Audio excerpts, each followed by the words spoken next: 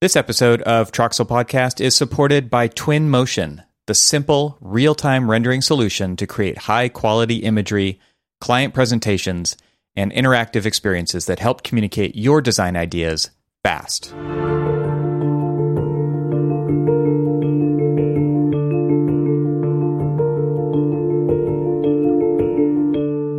Welcome to the Troxel Podcast. I'm Evan Troxel, and in this episode, I welcome Tyler Goss. Tyler is a thoughtful and strategic leader focused squarely on catalyzing change in the built environment through the leverage of novel technologies, business models, process improvement, and policy reform. Or as he puts it, problem solver. And if you look at his career pedigree, it is heavily technology focused. He's worked at Case, WeWork, Turner Construction, Disney, and most recently at Hypar. But I think after hearing what you just heard, the problem solver moniker works. Tyler and I finally met in person at the Designing Futures Council Leadership Summit on Technology and Applied Innovation, which is a mouthful of a conference name, in early 2020 after being loosely acquainted on Twitter. And it was an amazing event. It was where Tyler and others, including Daniel Davis, who was previously on the show as well, delivered a truly thoughtful presentation on the needs of the future of our profession, and it had very little to do with technology. This conversation is loose and spans a wide range of topics, and while I don't really want to list them all out here like I normally do in these introductions, I have some good teaser material from our conversation to whet your appetite. I actually wrote these down as the conversation was going on in real time because I thought they were funny or interesting or provocative. So here they are. We're actively lying to ourselves. A practice in the sublimation of dopamine. Everyone brings their baggage. And finally, I thought that was the future. So I hope that gets you excited for this conversation. So without further ado, I bring you Tyler Goss.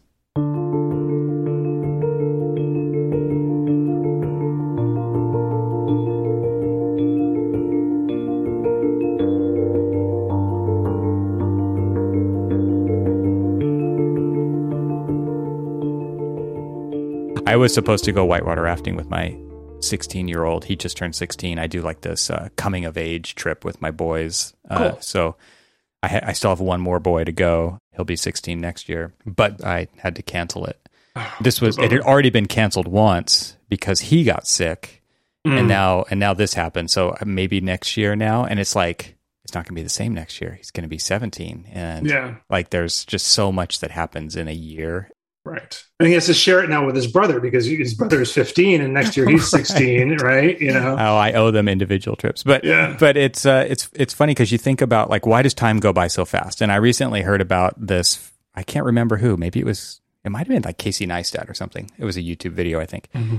It's like the older you get, you know, if you think about yourself at a young age, every new thing, it's 1 year apart, right? Which is a long time. But the older you get, now you're dividing it by smaller amounts. So for 100% of his life, he has 17 of them. Yeah. For 100% of my life, I have 46 of them. So the pieces of the pie just keep getting smaller and smaller and smaller and smaller. Mm-hmm. Yeah. Yeah, absolutely. And it's interesting, you know, I've like as a segue into talking about work and practice, like, you know, I have gotten to the point now, I'm 43, right? Where I am not going to be the hands-on technologist anymore, right? It's just not going to happen. That was moving into what does it mean to be a manager? What does it mean to be a leader in an organization was really difficult because, you know, you're used to, if you're a designer, you're a junior associate, you're a project manager, whatever you are, you get that dopamine hit when you draw the line and it's the correct line, right? Mm-hmm. Or you move the wall and it makes the building better. And you don't get that anymore. You have to, like, the management and leadership is like a practice in sublimation of dopamine. So, you know, but you're going to get a great reward when your team takes off or when the project is complete, but you don't get that individual hit every day. You don't get we always talk about in the software world, getting inside the user's dopamine cycle so that when they hit something, they get satisfied and they want to do it again. Right. Yeah. And it's really hard when you're a manager to let go of that. You know? It's kind of like going on a mission where like you're going to go to a third world country and everybody comes back and it was like more impactful for the person who went than the people who were there and received the, people always say like, oh, I got more out of this than they did. That to me is what leadership is, right? It's like, by enabling other people to have that feeling that you have at scale, should be that part of your life where like you still get it because they're getting it, because you're enabling them to get it, because you're removing the roadblocks for them to see those advancements happen. And that is so hard for people to cross that divide, I think. And it's no longer about you. It can't be about you. It has to be about the team. And that's parenting too, right? Like, I was talking to my wife the other day about, how do we navigate the like tough political and socioeconomic landscape that's going to be that our kids are going to inherit. And, I want to go out and I want to fight in the streets. But she's like, no, but it's not our fight anymore. It's our kids' fight, right? They're the ones who are going to hopefully, right all of the wrongs that we did to the planet as a generation, right? I think it's a great book. I watched like a visual book report by Casey Neistat's brother, Van Neistat, who has a YouTube channel, which I freaking love. It's called now that I'm about to say it, it's the Spirited Man. That's what it is. The Spirited Man. So he has like kind of this persona that he makes videos about. And he did a book report on a book called The Fourth Turning. And a turning is, you could think of it kind of like an era. He breaks down every 80 years into a turning, it's 80 years is like the era. It's broken down into 4 parts. Every 20 years is a turning. We are in the fourth turning in this cycle. And he actually describes in the book what it's kind of generational, but again, it's 20 years. So, you've got the boomers, the Gen Xers, the millennials, and the Gen Zers. And he actually calls the Gen Xers, actually, I don't remember what the Gen Xers were called. I called it the Fixers, but that was not correct. He had some other name for it. The millennials are the ones who are actually like righting the wrongs. But the Gen Zers, which is who your kids are the artists. And that is when the new era begins. Oh, interesting. And it is kind of interesting to think about it from your wife's perspective. They're saying it's their fight. They're going to be the ones who take this into a new way. And right. It is interesting because he in North America specifically, he goes through these 80-year cycles, and every 80 years there has been a major crisis. COVID's ours. But before that, it was various wars, things like that. So it's really interesting to kind of see it play out. And they're saying, the end of it is 2028, 2030, somewhere around there. It's never like clockwork, but it's a general time. And that is when the artists blossom. And that gives me some hope. Yeah, it gives me hope too. Like the quote that's been running through my head constantly over the last, 5 years since the 2016 elections, the Gramsci quote, which is a very famous Antonio Gramsci quote: "The old world is dying, and the new world struggles to be born. Now is the time of monsters." Right? There are all of the we're creating right now these, because there is this flux between what the world was for us and what the world will be for our kids. There's this incredible political flux. This is why the wars happen. This is why the crises happen. Is that our systems and our structures aren't capable of handling something that like spins out of control, and we can't manage it anymore. And it creates monsters. But the nice thing is that those monsters don't live in the new world that is created. Right? They're there to help the new world be born. Right? Yeah. Yeah, I'm looking that we should have a quote battle, because I'm thinking about Buckminster Fuller. I'm pulling it up right now. He said, "You never change things by fighting the existing reality. To change something, build a new model that makes the existing model obsolete." Yes. Yeah, absolutely. Absolutely. It was funny that reminds me of a story. When I was working at Turner as the regional director of VDC in New York. And I got this opportunity to come back to California, which we've been trying to do for years anyway, to build a department in the Bay Area. And one of the first things when I got there was there was this mandate to get the entire estimating and scheduling team skilled up on Revit and Vico. And Vico Office being this, it was a 4D and 5D estimating scheduling tool, had pull scheduling. It was a pretty amazing platform and complex platform.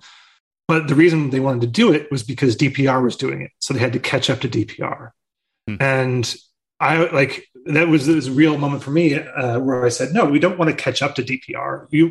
What is it that Turner is best at? Can we apply technology to where Turner is best to be an entirely different model than what, how DPR was executing it and Obayashi and all the other companies in the Bay Area. So I went to our chief estimator and I had him pull all of his estimates for the last 5 years. And this is sort of like the beginning of my science-based approach to technology and innovation. I didn't pull all the estimates for 5 years. I went to procurement, had him pull me all the budgets for the last 5 years and the final budgets, the final cost of the buildings. And we found that Bob Morelli, the estimator, his estimates his margin of error was about 5% overall, right? But when I looked at the bid spread on all the bid spreads were 8 to 9 to 15% in some cases. So he was already within the margin of error of what we're getting from the bidding market. So I said, well, Bob, you don't need to be more accurate, which is what Vico was going to do. You need to be faster, right? So we needed to be able to rapidly get quantities to him and count. So this is back in the dim distant past of 2012. Yeah, so we brought in Celebri, right? Yeah. Brought in Celebri, started using that to count quantities and got him faster instead of trying to get him more accurate. And it worked out really well and became sort of a model, I think, for how we approached innovation at Turner in Northern California. Then you're not chasing something either, right? It's like, because you only know what you think you know about another company. You don't actually know there's this perception that you're chasing. Yeah. And it's really hard to measure against that from making decisions and seeing outcomes that, like, how do you know when you've surpassed them? At some point, you have to ignore your competition when it comes to that and really double down on what you are actually good at. Yeah, absolutely. Yeah, that's hard to do because, you are competing in a very tight, low margin environment. Architects and engineers and contractors, we are all competing in a very tight margin environment. So you have to find differentiators, and the way to do that is to your point. It's not to do the same thing that everyone else is doing. That's table stakes. You have to do something different to catch the eye of folks. I actually was telling the story just recently that back in New York, I was managing the team that was coordinating Tower 2. So we were doing the continuous coordination in one room. All the trades were in there. They were modeling together. It was our first experiment in continuous coordination. But we were doing Tower 2, and across the hall, Tishman was doing Towers 3 and 4. And I got to know Scott Wood, who was leading that team. And we obviously, whenever construction companies do sales pursuits, they have to do a 4D simulation of the building being built, right? Then we realized that at that point we realized those were table stakes, so we decided to join forces. So every time one of those competitions came out those contracts came out that everyone was chasing, we just did our 4D simulation together. Right. And sometimes it was his guy modeling it. Sometimes it was my team modeling it, just to save on effort. So we could put things into more stuff that really mattered. And no one ever noticed it. Right. Because on this other side, you didn't even have to ask permission to do that. No, because no one ever noticed. Yeah. Yeah. And like we'd go into presentations and, they'd see the same animation twice in a row, but the customer is not looking at it. Like it was a way to prove that was no longer a way to catch the eye of the customer, right? Yeah, there's so many technologies like that. And people still like to think of it as the differentiator when, like you said, it's table stakes. It's like, we'll offer them this menu of items. It's like everything on that menu is table stakes. Come on.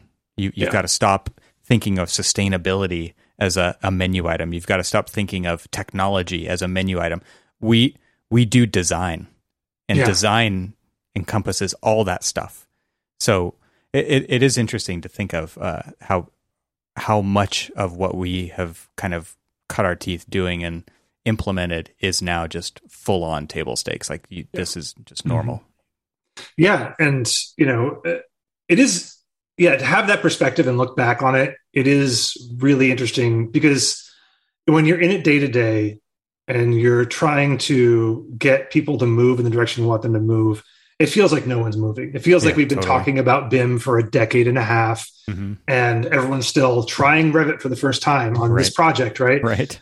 But in thinking back to where we were 15 years ago, it's remarkable how far we've come, right? It is, the amount of, not necessarily technology, but the way that we have changed the process of how we deliver buildings by leveraging technology to help us has really changed dramatically. And I'm not a natural optimist, but like I start to look at it and think about it. And yeah, it's pretty great that what we've done as a collective group over the last 15 years. Okay. So another quote comes to mind. We're keeping track with the quote counter. Yeah. I think of Steve Jobs' quote at this point where it's like, you can only connect the dots looking backward. You can never connect them going forward. And what you're talking about is, like if you've lived through it, you've got to kind of be in that position to be able to do that. Yeah. Because the youngest, greenest folks can't do that. Right. But it also helps kind of reset that optimism versus pessimism, ratio because we do take the new stuff for granted. Like after you've done it for some amount of time, it is normal. It is table stakes. At some point it flips a table and actually becomes those things. Yeah. But man, look how you actually have to stop and kind of celebrate. Look how far we actually have come. Is the AEC industry making any inroads into innovation and being more progressive and being more efficient? All these things. It's like there's so much to do. Yeah. Okay, let's take a deep breath. Let's look at what we've actually accomplished. It's been pretty phenomenal. Right. Yeah, and it is like the whole language around technology that even executives and leadership can now use, now have access to, is really remarkable. I mean, I feel like every single construction company out there is building out a product team now to build, products they can sell to their customers, products they can sell on the open market, products that they can use internally to make their processes better. It's a really difficult road, but I'm seeing just a staggering amount of investment compared to even 5 years ago in using software as a differentiator or a value add rather than a cost center to the process of delivering buildings. It is interesting. And I had a show with Rob Yorey, and I don't know if he said this during the show or not, but he talked about what he's doing at NTEC, and they're because the show really wasn't about what he's doing now at NTEC, but there was a point in which he said that their team, the VDC team, is its own cost center. That changed the game for them because they now obviously know what they're capable of. Instead of trying to sell their wares within the corporation to various teams, they know what they're capable of. They can go out and get their own clients, and they can deliver on what they can execute the best because they fully understand it. Whereas other people, they know a little bit, they know an overview, but they don't know exactitudes. So they're the best ones to sell their own. Yeah. Basically, determine their own destiny with them, and show what they can do, and then have case studies to then show the rest of the company. Say, hey, come along for the ride with us. Yeah, and it's so. I think I'm thinking now of several conversations I've had with my former boss, Jim Barrett, as the chief innovation officer at Turner. Real like one of the few mentors I've had in my life. I was in a really dark place in my career. While Disney everyone was furloughed from Disney. I didn't know the future was really unclear. And he said, just go help people. Just don't think of anything as transactional. Just like find people in the company who need help and go help them, or find people outside the company and go help them. And this was sort of the philosophy that we had that Jim inspired at Turner. We did modeling work for the charity, but they were building houses post Katrina. So we did volunteer. We took the VDC team and helped them model all their work and help them panelize their process and make it more efficient to build the houses. Or we did some work at Haiti, and it was just a matter of we have this resource. Let's go help people. We have the money, enough money to sustain us, and we've found really great connections to these other organizations and we learned a lot about our own process by doing this work, just by going out and helping people. And it is, I think it's something that obviously it's hard to do in the current sort of service model, consulting service model we have in the industry, because every minute that someone's not spending on profitable work is anxious, makes the boss anxious, right? Sure. But I really think in thinking back on it too, it always returns many more fold than the effort we take to do the thing. It's interesting because, again, I think you're coming back to this. I don't know if it's a theme yet, but it's going to be the idea of doing what we're good at, right? And offering it. Even if it's not your day-to-day, it's something that you realize you have the skill, you've got capacity, let's go do this thing, let's offer it up. There's so many firms out there, Annette, if you're between jobs, I for a point was between jobs, and I look back and I think companies always want to be something else. Not every company, but a lot of companies don't know who they are enough, and so they want to be something else. And so they're always chasing. They're in that kind of reactive mode of wanting to be something they're not, versus knowing who you are, knowing what you're good at, and kind of doubling down on it so that you can provide more value right where you are. Because part of chasing something unknown is that you're learning it for the first time often. And we know that you don't always even learn it right the first time, right? You've got to learn it. This is why the construction, I don't know if you read Construction Physics, the Substack. Yes. Brian is an immediate read for me when it comes through. His mindset around these issues is so clear and precise, and it's exactly things I've been talking about as well. And it's like stuff we all know, but he writes it so well. It's like, okay, now I never even have to worry. I can just send this to somebody. Yeah. but you talk about like the embedded nature of the way we do things in this industry, right? Yeah. And this is why we do it, because we've always done it this way.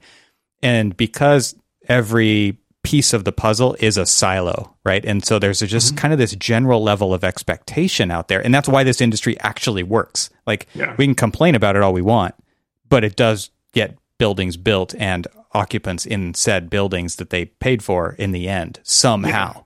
It's very interesting. I think of the famous Paul Teicholz graph, right? You've seen the construction productivity from 1960 to 2004 or whatever it was, whenever he did it. It's a very slight hump. Yeah. Yeah. It actually goes down at the end, right? Yes. By the measure he would, and obviously we can dispute, like there's been much dispute about the methodology there and everything. And I don't want to get into that, but there are a lot of different theories as to why that is. And one that I keep coming back to is that we don't learn from our mistakes as an industry because we're project based, because once the project is over, it's in the archive bin. What's next? Yeah. Thank God we got through it. Right. Thank God we got through it and we didn't get sued and there wasn't too much change management that happened and we were able to get it done. Right. And that, like if you look at it, we get every year we're like maybe 1% better or 2% worse or 3% better or whatever. Kind of and it averages just out. Yeah. Averages out. And, it's, I think you're spot on that we don't, if we don't learn from our mistakes, we just keep doing that same thing that we've always done. Right. We keep, because we've always done it and it's predictable and it's as de-risked as you can be in a project by project industry, right? Because that's the thing. What you're talking about with firms not knowing who they are, I think firms actually honestly actively lie to themselves about what they are. Right? There's the stories we tell about what we are don't align with the reality of the work we do in a lot of cases, especially on the construction side. Construction management is the facilitation of information moving between the designer, the owner, and subcontractors, and the facilitation of moving money between those people, and also shifting risk between those people. So a construction management firm is actually a knowledge worker firm, but they all tell the story that they're muddy boots builders and that superintendents that run everything. And, the superintendent is a highly specialized person that is desirable on your staff. It's not the path to leadership in most any construction firm because they're passionate about that work. But yeah, it's getting a construction firm to realize that they are knowledge workers and that they are, their primary goal is informational transactions between different parties, and how do you speed those up? It's difficult when the story you tell is where, muddy boots on the ground. I think that's key insight, and I've never thought of it that way. Let's rewind the tape and play that part again. It was so interesting for you to frame it like that, because like my experience as an architect and as a builder myself on small projects, and actually doing design build for a while, the reason I didn't think about that is because I was hands-on and I was the one doing the building. And so it's hard to kind of remove myself from that point of view, thinking about the value of construction and how hard it actually is, and all the tools that you need to have, and all the sequencing knowledge that you need to have. And you are talking about a role that has obviously evolved over time to the point of taking that risk on from various other parties, or inventing it, like just seeing a hole, a void, and filling it. That's really interesting to think about. And I can see why, with that kind of a scenario, a builder like Turner would want to build a team like you had, right? Which is very much in control of BIM and VDC and sequencing in software ahead of time, and actually being in control of all that information, because small tweaks there probably yield huge returns in the end. And I want, like you say, they lie to themselves. That's just a generality, right? But it's like, no, we're builders. But are you? Like you don't swing you're pushing pixels, you're pushing bits, you're pushing ones and zeros, to gain efficiency. Yeah, I mean, we don't actually add any direct value. We enable the value to be created, and it's the same thing with architects. We enable the value to be created. The value is the building. There's no intrinsic value in a set of plans. The process, yeah, right. It's part of a process, and there's no intrinsic value in a schedule. Except that it gets you to the thing that has the value. Yeah, and that's a really difficult. Everyone wants to add value, thinks that they're key in the process, but like it's all enabling that guy who's got a hammer and and a nail, and to know where to put that nail. It's hard to put a pin in value when you're saving a company from potential problems, right? Yeah. Like, because if they don't happen ever, then they're not problems. Yeah, right. How do you convince someone to pay to de-risk a situation he doesn't see it? They don't see as risky, right? Yeah. That was like the big struggle, I think, of the early days of BIM coming into construction. These were, again, because we just do things the way we do them. We expect we expect a certain amount of waste and a certain amount of risk, and we're okay with that. We build it into our pricing model, right? And architects do as well. And because it's all accounted for, there's, they think, well, sure, I've already handled that risk, or there is no risk there. I don't need to do a 4D simulation to see what's going on. I don't need to have a continuous updating schedule or estimate, because it's not worth the effort for the risk that I believe exists there. This is, again, I don't know where the provenance of the quote, but I heard it from Jim Barrett. It was the first place I heard it, is that a problem is a hole in your brain for a solution to fall into, right? If you don't have a problem, or you don't see that problem, it's just going to bounce off, not commit, not be a successful part of the practice. Blind spots leave a lot of those holes unfilled. Yeah. Well, or you have people who, there's in the world of cognitive biases, that, the idea of naive forecasting, which it's not as terrible as it sounds, but it's basing your current or future work on the problem that was the most recent in your memory. So if your last project had terrible problems with the HVAC design or construction, it's all you focus on, right? And you let the other problems slip through. And the problems are like water; they're gonna slip through. They're gonna find the cracks in your structure, in your system. Yeah, and yeah. You said something earlier about being able to.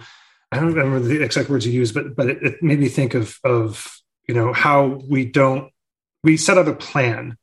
Like the plans, sheets of drawings are a plan to execute. They're not a very good plan in often cases, because there's a lot to interpret. There's a lot of skill that required in interpreting those and recompositing them as a building.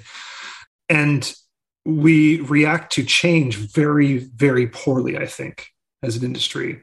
I think we do it. We get through and we muddle through change management. But, the idea, I'm still baffled that we set schedules and think that they're of any value. They're fiction. At the beginning of a project. They're like time cards in an AEC firm.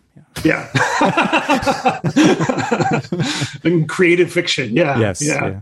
Yeah. And so you end up, I actually thought about this a while back that if you think about a critical path for a large building, like a P3 project, it's got maybe 600 items on a critical path.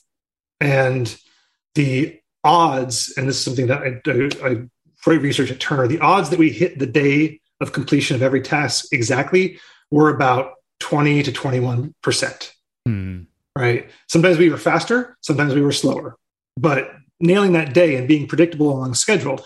So if you think about it, if we have a 600 linear, these are coin flips. They're worse than coin flips because it's a die roll where you have to roll a 6. Yeah. Right. Yep. And you have to make 600 consecutive 6s. The odds of ending on time are infinitesimal. We started talking to, again, at Turner, we started talking to the Lean Enterprise Institute out of Boston. And we brought Jim Womack, who wrote The Toyota Way. We brought him down to look at our process in New York. And he's like, the first thing he said after we laid out the process of building, he's like, I don't know how you get this done at all.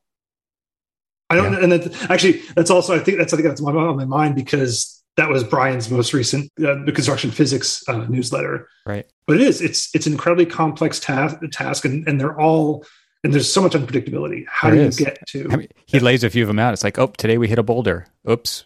We had 7 days of rain. Oops, we had this. Oops, they didn't show up to the job on time, which everything is dependent on the thing happening correctly before it. Right. And people have a skill if they're a tradesperson, right? The same people who installed the HVAC cannot do the framing, and the framing needs to be in place before they do the HVAC. So it is a really complex problem. And what's interesting to me and what kind of made me rethink some of my own thinking around this is how broken is it? Like it's huge. This topic of conversation about it being broken, and it feels very broken. It makes me wonder how broken actually it is because it still works. And so how can we optimize the right things, to kind of get back to one of our earlier statements? Like, how can we optimize what we actually are good at? Like, it makes me think, okay, so from a Turner point of view, architects are doing BIM for a set of sheets to get approved by an agency, which conveys design intent, not instructions on how to build a building, amongst other instruments of service, right? Like the specs and all that stuff. So from a construction or a contractor's point of view or a CM's point of view, that set of drawings was not made for you necessarily. Right. There's a lot of different uses of a model. That's one of them, which is to basically create the design intent to build a building from. Let's take a short break from the conversation to talk about this episode's sponsor. Let's talk ArcViz technology. Powered by the near-limitless Unreal Engine, our friends at Twinmotion offer a fast and easy way to produce stunning real-time visualizations and immersive experiences for your clients. Twinmotion gives you the tools you need to make faster decisions and relay information to your clients in a way that instantly speaks to them. Breathe life into your scene by changing the season, the weather, the time of day, just by moving a slider, immersing your client in a way that they'll love and, more importantly, be able to truly picture themselves in. Seriously, it's that easy. You have to try it to believe it. So why not share your design with stakeholders in collaborative reviews and edit your scene together? I'm a huge fan of this. There's no better way to get buy-in than by making your clients feel part of the development process. Right now, they're running an exclusive free trial for listeners of this show, which you can head to twinmotion.link/TRXL to get your hands on. Once again, that's twinmotion.link/TRXL. And now let's get back to our conversation. If you were to just take a fresh look at this, or maybe you think about this a lot, I don't know, but it's what should architects be asking CMs and contractors to get into the drawings to make that process go better? Because that's my point of view is we just don't even ask the right questions to the people who are actually going to be building it, because we have other incentives, being spend less time on that project so you can be more profitable, being this is for permit, this isn't for this, its ultimate use isn't for that, or it's for visualization, or it's for an energy model, or innumerable things. But what questions should we as architects be asking? Or is it just fine how it is? Or is it impossible to even answer that question? So, I mean, there's a lot to unpack there, obviously. One of, again, a quote from a friend of mine, a good friend, Jeffrey McGrew, runs Model Number and Because We Can out here in San Francisco, or in Oakland. He said that, when he's doing drawings, 50% of the drawing is for the authorities. It's for the permit. 50% is for the contractor and what they need to build, and 50% is for covering his ass. Yeah. Right. And so you end up with that's 150%. Exactly. And obviously our tools make it like that was one of the big selling points of Revit when it came out. It's easy to put a sheet together. It's faster, so we started putting together more and more sheets. And at one point at Turner, we had the opportunity to model Avery Fisher Hall at Lincoln Center, because they were going to do a renovation of it. And I got the original structural drawings for that when they were 13 pages. I was going to say, how thin was this set? The overall set was under 100 pages. Yeah. For a massive concert hall. And because there was an economy to them, because they were hand drawn, so every piece of information was instantiated once and back referenced everywhere on the drawings. The curve of the wall, I remember, I had to hunt for where's the actual curve of the concert hall's wall, and I found it on one page where they set out all of the geometries. That was the hard and fast rule back then, right? It was do it once. Yep. Yeah. Don't duplicate information on multiple sheets, because guess what? When it changes, you're screwed. Yeah, exactly. But then our tools have evolved to allow us to produce more faster. So we produce more faster. And I think it actually leads to less good drawing sets. But, I think one thing the thing I want to unpack about that is the lack of empathy in the industry.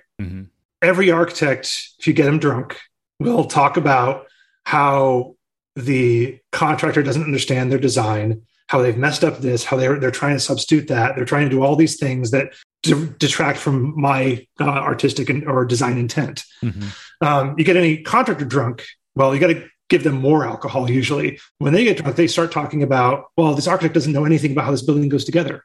And they don't understand what we go through and blah, blah, blah, blah, blah. And they're both right. And they're both right. They're absolutely both right, because, you value, there are different things you value and the different things you're paying attention to. And because of that, I think it's hard to have empathy grow. Like, what is trying to figure out what a contractor needs on the drawing as an architect is difficult, because you have to put yourself in their mindset. Trying to know is a lot different than just asking, though, right? Right. Yeah, that's true. Yeah. But I think asking that pride gets in the way. What gets to a set, well, there's definitely pride, but I think it gets to the second point with the empathy is that there's no, it's a combative industry. We're all competing for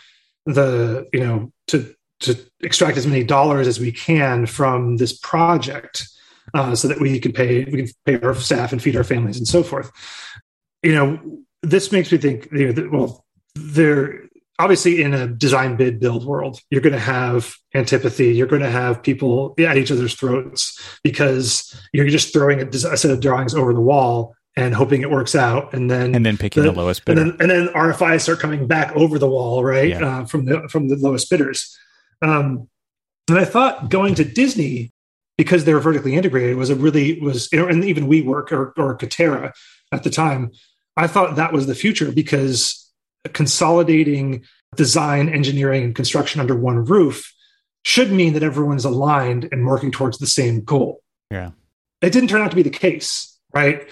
Because everyone brings their baggage from the industry. We had the architecture and engineering team that didn't trust the construction management team at Disney, and they just fought the same battles. It was better, but it wasn't perfect, because they're bringing all of this mistrust and lack of empathy to a place where they really should and could be working together. And I think it's why also IPD just sort of failed to crack more than like 1% of projects in the country, just because it's very difficult to take people who have been proven right about their mistrust of their counterparty. Well, and that negativity is a cancer for sure. Yeah. Because and what I mean by that is it spreads, right? Like wildfire.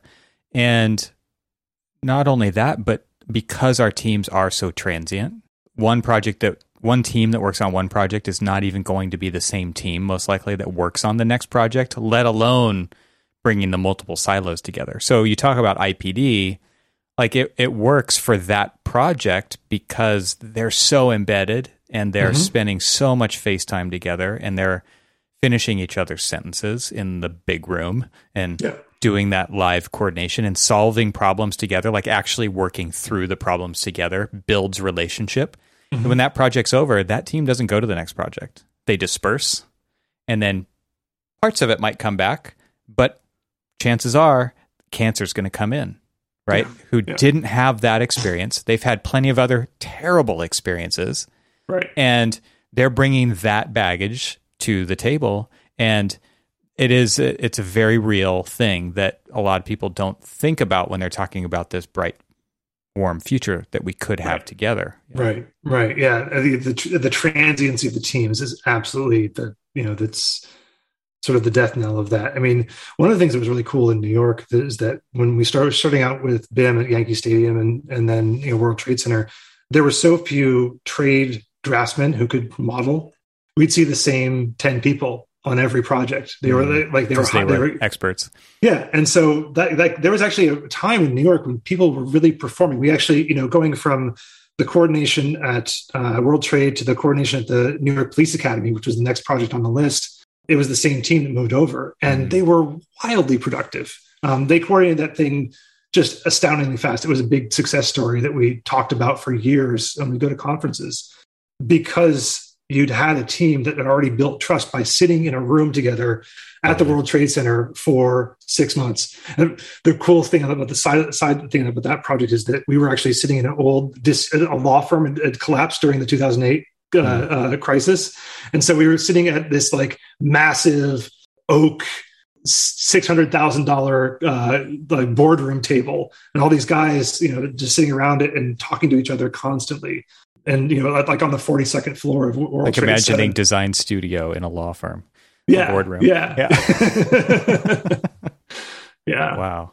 Yeah. It's true, because you think about the way that these teams come together now, and especially with, I wonder kind of what the future holds because of, well, there's kind of two competing things right now. There's the need for housing, new buildings, and there's this huge need of renovation, existing stock, or reuse. They're not. I think I was talking about this with Fed on the show. It was like the answer is not always a new building, right? And we do have a lot of stuff out there, which means smaller projects, which means a lot more moving around, a lot more light touch, a lot more adding value, but at the expense of the kind of relationships that we're talking about, I think. I don't know. And that's to me where technology really could come in and be a tool to be used to level everybody up together if everybody is willing to acknowledge the problem and share resources. I mean, I know that's what Ian's trying to do at Hypar with creating a platform that people can share resources on. I know there's other technologies out there that are of kind of a similar mode of thinking, which is like, stop reinventing the wheel. Let's all move forward together. But everybody is so heads down on the project, and there is so much cancer out there that it makes it really hard to meaningfully change and move forward together. Yeah. And I just realized that, we've spent the last hour talking about the past. Yeah. There's two old men talking about the past. What great podcast that makes. But this is exactly what is needed so that we don't take what we have for granted. Like this fulfills what I was saying earlier, I hope. But yeah, like I really like some of the way that I think I would expand on what Fed said and say like sometimes the best building isn't even a building. Yeah. And of course we as designers and builders, we just assume that that's because our business model is what we do. Yeah. Drawing sheets or building buildings. It's, that's the solution every time. I really I haven't really talked to folks recently who are doing this, but there was a trend for a little while of architects building out consulting groups, like business consulting inside of their business, as a way of creating a greater connection to their customer, and going in and saying, okay, you think you need this new building. Let's work with you to see if we can, actually change your business around or change your physical infrastructure around so that you can still exist in the same space and that you have, which is a really fascinating way to prosecute like a design problem, right? Rather than thinking about the risky thing of building an entire building, let's think about how we can, or the expense. Yeah. We had a success story like that at HMC where it was an existing OR, and there was tons and tons of problems. Because hospitals actually do capture pretty good data, we were able to take that, run it through simulations, and say, okay, here's where the bottlenecks are. Let's move these 3 walls. They thought they needed a whole new wing, a whole new tower to the hospital. They didn't. They needed to move some walls. Yeah. And that basically guarantees you a client for life when you do something like that too. Right. Yeah. But it's hard to see that far down the road when I need to feed families and keep the machine running right here, right now. Yeah. Yeah. I mean, you deliver them the value of a tower. Mm-hmm. With moving 3 walls. I mean, so if we go into thinking about value-based pricing, you should have gotten the amount that you would have gotten for executing an entire tower. Right. But yeah, that's I think another real problem is making selling hours is really, I think it's on its way out. I hope it's on its way out. Yeah. It's selling value is hopefully the future. Yeah. I think, again, technology helps with that, right? I'm really impressed with some of the stuff that like Lendlease is doing with Podium. And again, they're hoarding it themselves, right? They're saying we're going to create the product, which is maybe not as ideal as like say Hypar or other platforms that are about sharing knowledge and sharing expertise, but they're doing market analysis, right? Like we can do market analysis so you can see where the best place is to put your building. We can give that to you. And we've already delivered value to you then if you've identified the right site. And so I think, there's a lot of cool technology-enabled stuff that's going to expand the scope, not necessarily drive into our core business practices, but expand the scope of business for architects, engineers, and contractors. Yeah, a close friend of mine recently said, licensed architects kind of puts you in a pretty narrow definition. What we really are is licensed problem solvers. Yep. And every problem needs a licensed problem solver. It doesn't matter. And it helps us reframe who we are and what the value is that we bring to the table when the answer does not naturally go to it's a building, right? So by being trained as problem solvers, it opens you up to a world of opportunity to do things like what we're talking about here. Yeah. And then I think your value is then proven in a much more real way to a lot bigger of an audience, because we all know how small the audience is who actually buys architecture, right? Yeah. Yeah. So I actually have a question for you on that. Like if we had, that's the thing that you're looking for. That's the thing you're trying to bring into your firm. How do you identify those people when you're trying to hire folks to do that kind of work? That's a good question. I think, man, I don't even know how to answer that, because how do you identify that in people that you've never worked with before, right? So that's a tough nut to crack. And I don't think there's a lot of people in the architectural industry who necessarily even know to speak about themselves in that way. The way that I do it with stories that I tell are about the more intangible things that clients have said about projects that I've done for them. And so, for instance, there's one client who I designed an elementary school for, and I mean, it's a district, right? So it's not a person, it's not a single figurehead. It was a board, and it was lots and lots of stakeholders, and the public had not seen what the school looks like yet at all. And they're at a board meeting, public's there, and they say, when do we get to see it? What's it going to be like? Because obviously they have a vested interest. Their kids are going to be going there. If they're thinking about construction schedules and all those things, and the timing lines up for when their kids are going to end up in a K-12 or a K-6 school. So he just said, he put his hand on the guy's shoulder and said, "It's the school you've always dreamed of." And to me, that is the kind of thing that I could wear on my shoulder for years to come as a designer, but also as somebody who, getting back to that empathy and trying to solve that's what designers do. They're trying to solve problems for their clients in the public realm. You're trying to really understand their problems, not the problems of the administration and the infighting and the politics and all. You got to do that too, but you also have to design it for the kids who are going to be there every day. Yeah. And so I don't know if that answers your question. I might be completely off topic, but I tend to think it's a lot more intangible. You have to tell stories like that so that people can see the possibilities of outcomes and imagine themselves in a better future later. Yeah, I think that you hit it right on the nose there. That's the thing. I'm always looking for people who have the imagination to tell the story of what they want to happen, right?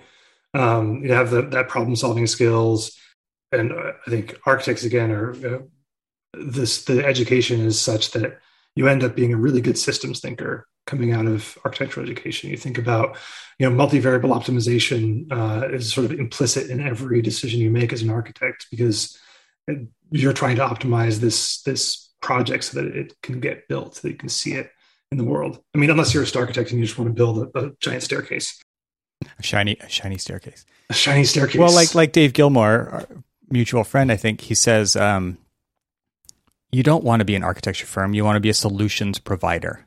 Yeah. Right. So thinking widely, don't think so narrowly about what it is that you were trained to do in school as an outcome.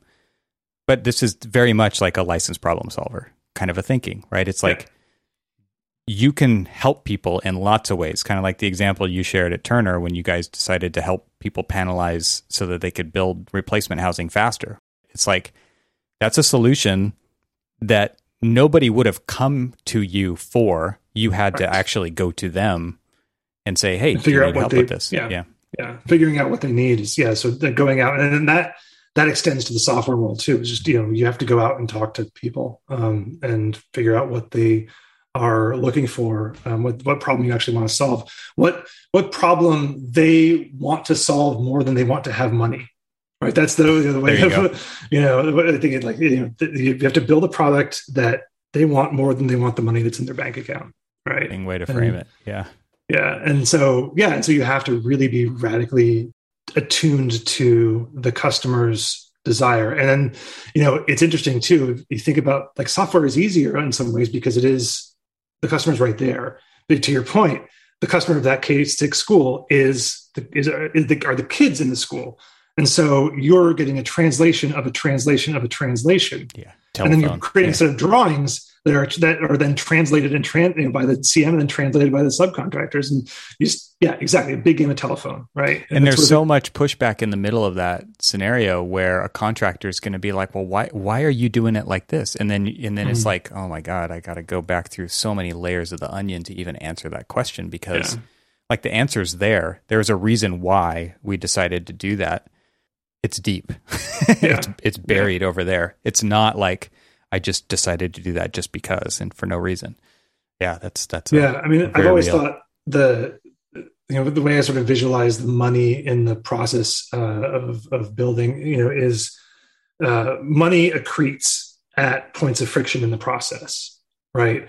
If there's a point of friction that can be solved with a piece of software, you buy the piece of software. If there's a point of friction that can be solved by expert analysis, you hire the expert, right? And so, when we talk about building a frictionless data pipeline for the industry, which is I think a lot of people's goal these days, I think it kind of scares folks in the value chain because if it's frictionless, where do I add my value? Where do I add my value and take out my money?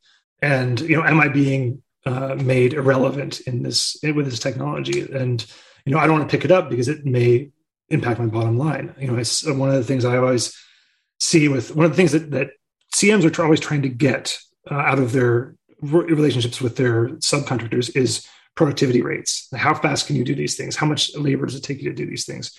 And then subcontractors, of course, guard that information very closely, because if they, they alone know their margin when they're bidding work, right? And so the CM is trying to guess when they get the bid in, how close is, like, how much are they taking away from me in profit by me offloading this risk and this contract onto them?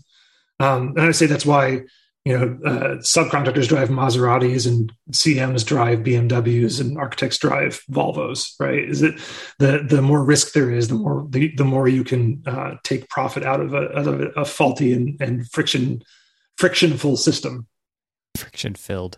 Yeah. It what's interesting to me is with the democratization of, let's just processes via technology, people who don't adopt will just get usurped anyway. And so no matter how much they try to protect or to hang on to that thing, it can't last forever, right? Like somebody will find a way around it. I kind of worry about that for our whole profession of architecture though, right? Because right now you have to use an architect because you need that stamp for certain building typologies. But what if you didn't? Would people go to architects still if they didn't? Pretty much not, right? Like I know that there was a survey at one point where they asked other professions like lawyers and doctors and CPAs and all these.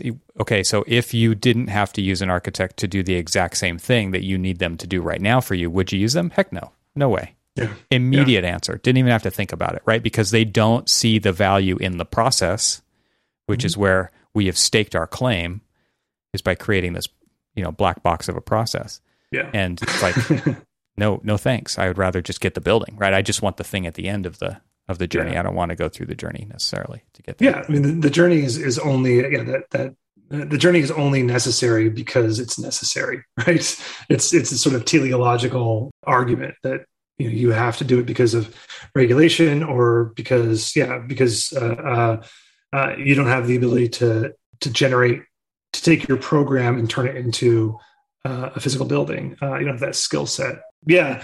This is always a touchy area, right? Because this is where we start talking about people losing jobs, which is like, that's one of the things that I really worry about with software going forward is, I don't worry about necessarily people losing jobs to a piece of software, or certainly not to a bricklaying robot, right? But I do worry about people being able to adapt to a new business model. That there is going to emerge a new business model for architects and contractors is going to emerge in the next couple of decades, and there's going to be survivors, and there's going to be people who can't make that transition. And again, like the Steve Jobs quote, you can't connect the dots forward right now. I'm actually having a really hard time being a futurist these days because everything is so in flux and there's so much innovation happening in all corners of the industry. It's hard to pick out what are the things that are going to be really important to us in 10 years. I think, I know I'm no longer there, but I think what Hypar is doing is going to be radically important to the industry in the next decade. I think that not necessarily generative design, but the ability to program, do a declarative programming of a building. Say, be able to tell a computer software, I want to build a building. And once upon a time, there was a little house that was at the corner of 60th Street in San Pablo, had 2 stories. Be able to tell a story to a natural language and have it actually execute that is, that's a way again, but that's a way where the architects lose out unless they're the ones writing those algorithms and writing that software, which is again why I think that Hypar's project is so important, because it does give that power back to the people who are, who can, download their expertise into a platform and then earn money every time it's used, right? Turning architecture into a product, turning your design intent into a product. It's going to be very difficult. And I think, we are starting to see obviously a lot of programming and computational work happening in the schools, but I think we need to have more. I mean, I think we, we should be learning. I never learned a programming language in my architecture program, which is, and it's okay. I'm a dinosaur now, and I'm okay with that. But like, that's going to be wildly important in the next couple of decades to be able to distill your knowledge and your expertise into a piece of software, right? Well, especially if you are interested in designing the future in which this profession will inhabit, instead of just being along for the ride and kind of experiencing it, for better or worse. Chances are worse if you don't agree. if you're not part of the decision making, then you probably won't like what you get. So for a tool like that one to exist, amongst others, that puts the agency into the hands of those willing to roll up their sleeves and do it, we absolutely need that education to happen. So yeah. Well, and I think thinking about your current project, like there's so much. I think the vast majority of what a construction manager can do can be automated away, and because it's about connecting information between subcontractors and the design team, and interpreting that information and giving direction. I think a lot of that has a chance to be automated as well. And I don't think that construction management firms are as prepared, even as architects, for that future right now. What's positive about the future? What are you excited about right now? I was going to ask you that, actually. Like your fingers are on, I think, the pulse more than mine. Do you want to take a crack at that one first? I'll riff off of it. Oh, it's so hard. I mean, obviously I'm excited about, the declarative programming of programmatic execution of buildings. It's what you find when you start doing product management is that there are a billion things you can do, and they're all really cool. And that, like, you should become much more capable of saying the word no than the word yes. So I'm trying to rack my brain out to think of the things that are really exciting moving forward. I don't know that they're, I really like the companies that are exciting me right now are companies that have a very clear value proposition and easy to scaffold into an organization. There's a company out of Los Altos called Versatile AI, and they have just a sensor rig that you can attach to a crane hook, right? So you get the pick, the load capacities, all the things, and it's also a camera, so you can see the whole site and see where better to put a camera than on the crane over the site. And now they're building this real wealth of analytics around the process of construction. They're going to be able to do, and I think everyone is sort of converging on this now in the AI space, but like Autodesk and Procore and Versatile and other folks converging on the space where you can use artificial intelligence and predictive analytics to spot problems before the superintendent spots them, right? Or spot problems before the job captain spots them. That's, that to me is a, if I'm framing this all as like what excites me is things that remove friction from the process. And that removes a lot of friction when you can see things faster than you could before. There's, being able to know it before it happens is key value. Is it pretty easy for companies in that realm to adopt that type of stuff because they see that immediate value?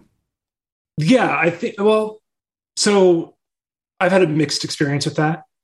I've said people that by doing, predictive loading of scheduling, with Reconstruct, was another great piece of software, or just, Procore's observation and analysis that you have inside the platform. It is valuable if it's credible. And that's the difficulty with any AI or ML solution, is that when you present it to an expert, it's very hard for them to say, "Oh, I didn't see that." They're like, "Of course, that's how it is. I saw that before, right?" And the value proposition really then is you have one great contractor, one great superintendent. Now you have 50 great superintendents, right? You have the knowledge of your best superintendent, or you have the knowledge of your best drywall installer that can be disseminated across the organization through software and through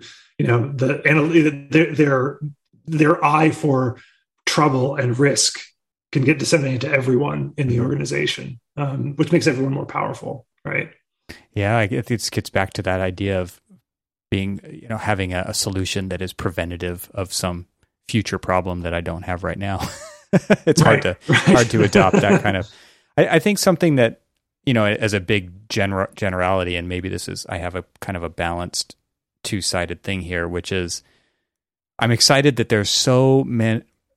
Number one, just like VC money and investment happening in all of the different pieces of the puzzle where there is that very distinct value proposition amongst many different players.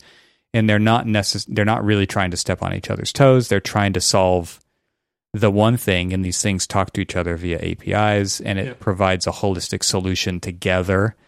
And it's not reliant upon a single monolithic solution. Because not everybody has the same problem, number one, right? So if new features get added to the monolith this year, it only serves a very small segment of the user base. Whereas if you're kind of putting your own puzzle together, you get to pick and choose, as often as you want to swap a piece in or pull a piece out or whatever. That's why it's fascinating. Like I've seen numerous times when people have tweeted out what they believe is like the best current tech stack for an architecture firm. Like George Valdez, said if I was an architecture firm, these 7 pieces of software are the crucial pieces of software for developing the business. But thinking about it as a tech stack rather than as these individual platforms, so you can combine and recombine how the information moves between them, in this sort of graph of all of the products and tools you have. And you can draw new value streams by connecting different nodes on the graph, in real time with these separate and distinct platforms, right? That hopefully we'll all talk to each other. Like that's the real struggle. And I think the VCs have turned the corner on this. 5 years ago, it seemed like everyone was trying to convince these tools to become platforms, to expand out. Like PlanGrid started with plan visualization, then it comes into issue management and all these other things. And everyone sort of converged back to project management, which was the real problem. But there was, the VCs were telling them to gain users, gain platform, gain more functionality, grab market share from other people. And I think that's changing. I think they're now much more strategic about, be the best thing you can be the best solution for a specific problem, and then connect to all of the other tools very effectively. Realizing that there's pretty much a cap at how big you can get or how far you can go. Yeah. I think my balanced take on this, though, is that it's very real, right? There's this digital fatigue out there. And for the people who are actually doing the work, another app is just like another headache, right? And it's another UI that I have to learn, and it's another set of keyboard shortcuts, and where am I going to save my files? And to me, that's probably the biggest downside is people just don't want to hear about another piece of the puzzle. And so that's where change management is very difficult, because it is easy to buy a single piece of software that does it all, or a suite that is all run by one company, because they are highly integrated and they do talk to each other really well already. So that fatigue is real, and recognizing that and still trying to find a way to solve a problem in a great way is a balancing act that's really hard. Really hard that people have to deal with. I hate to dip into the past again, but just when we were, I was Turner and DPR were doing a joint venture at the Google campus in Mountain View, and working with Google is interesting because they bring a lot of knowledge and expertise that we don't think about in the industry to the table. So we did a penetration test, security analysis of the job site trailer. And we found that there were 37 different platforms and tools that were moving information in and out of that trailer. And so that's a huge problem, because I don't know where to look I have to hold my head, the 37 different places I have to look for information. And it's why I think Procore is so successful, because they're trying to do this. They're trying to be the platform where you can go and get every single piece of information. The single source of truth, right? And I wonder if there is if maybe they are the future as they build up their marketplace, right? That they they can act as a hub where all this information is reporting into a single source of truth, a single feed. And rather than, having it be locked in different platforms, locked behind certain, gated gardens, shall we say. Yeah. Interesting.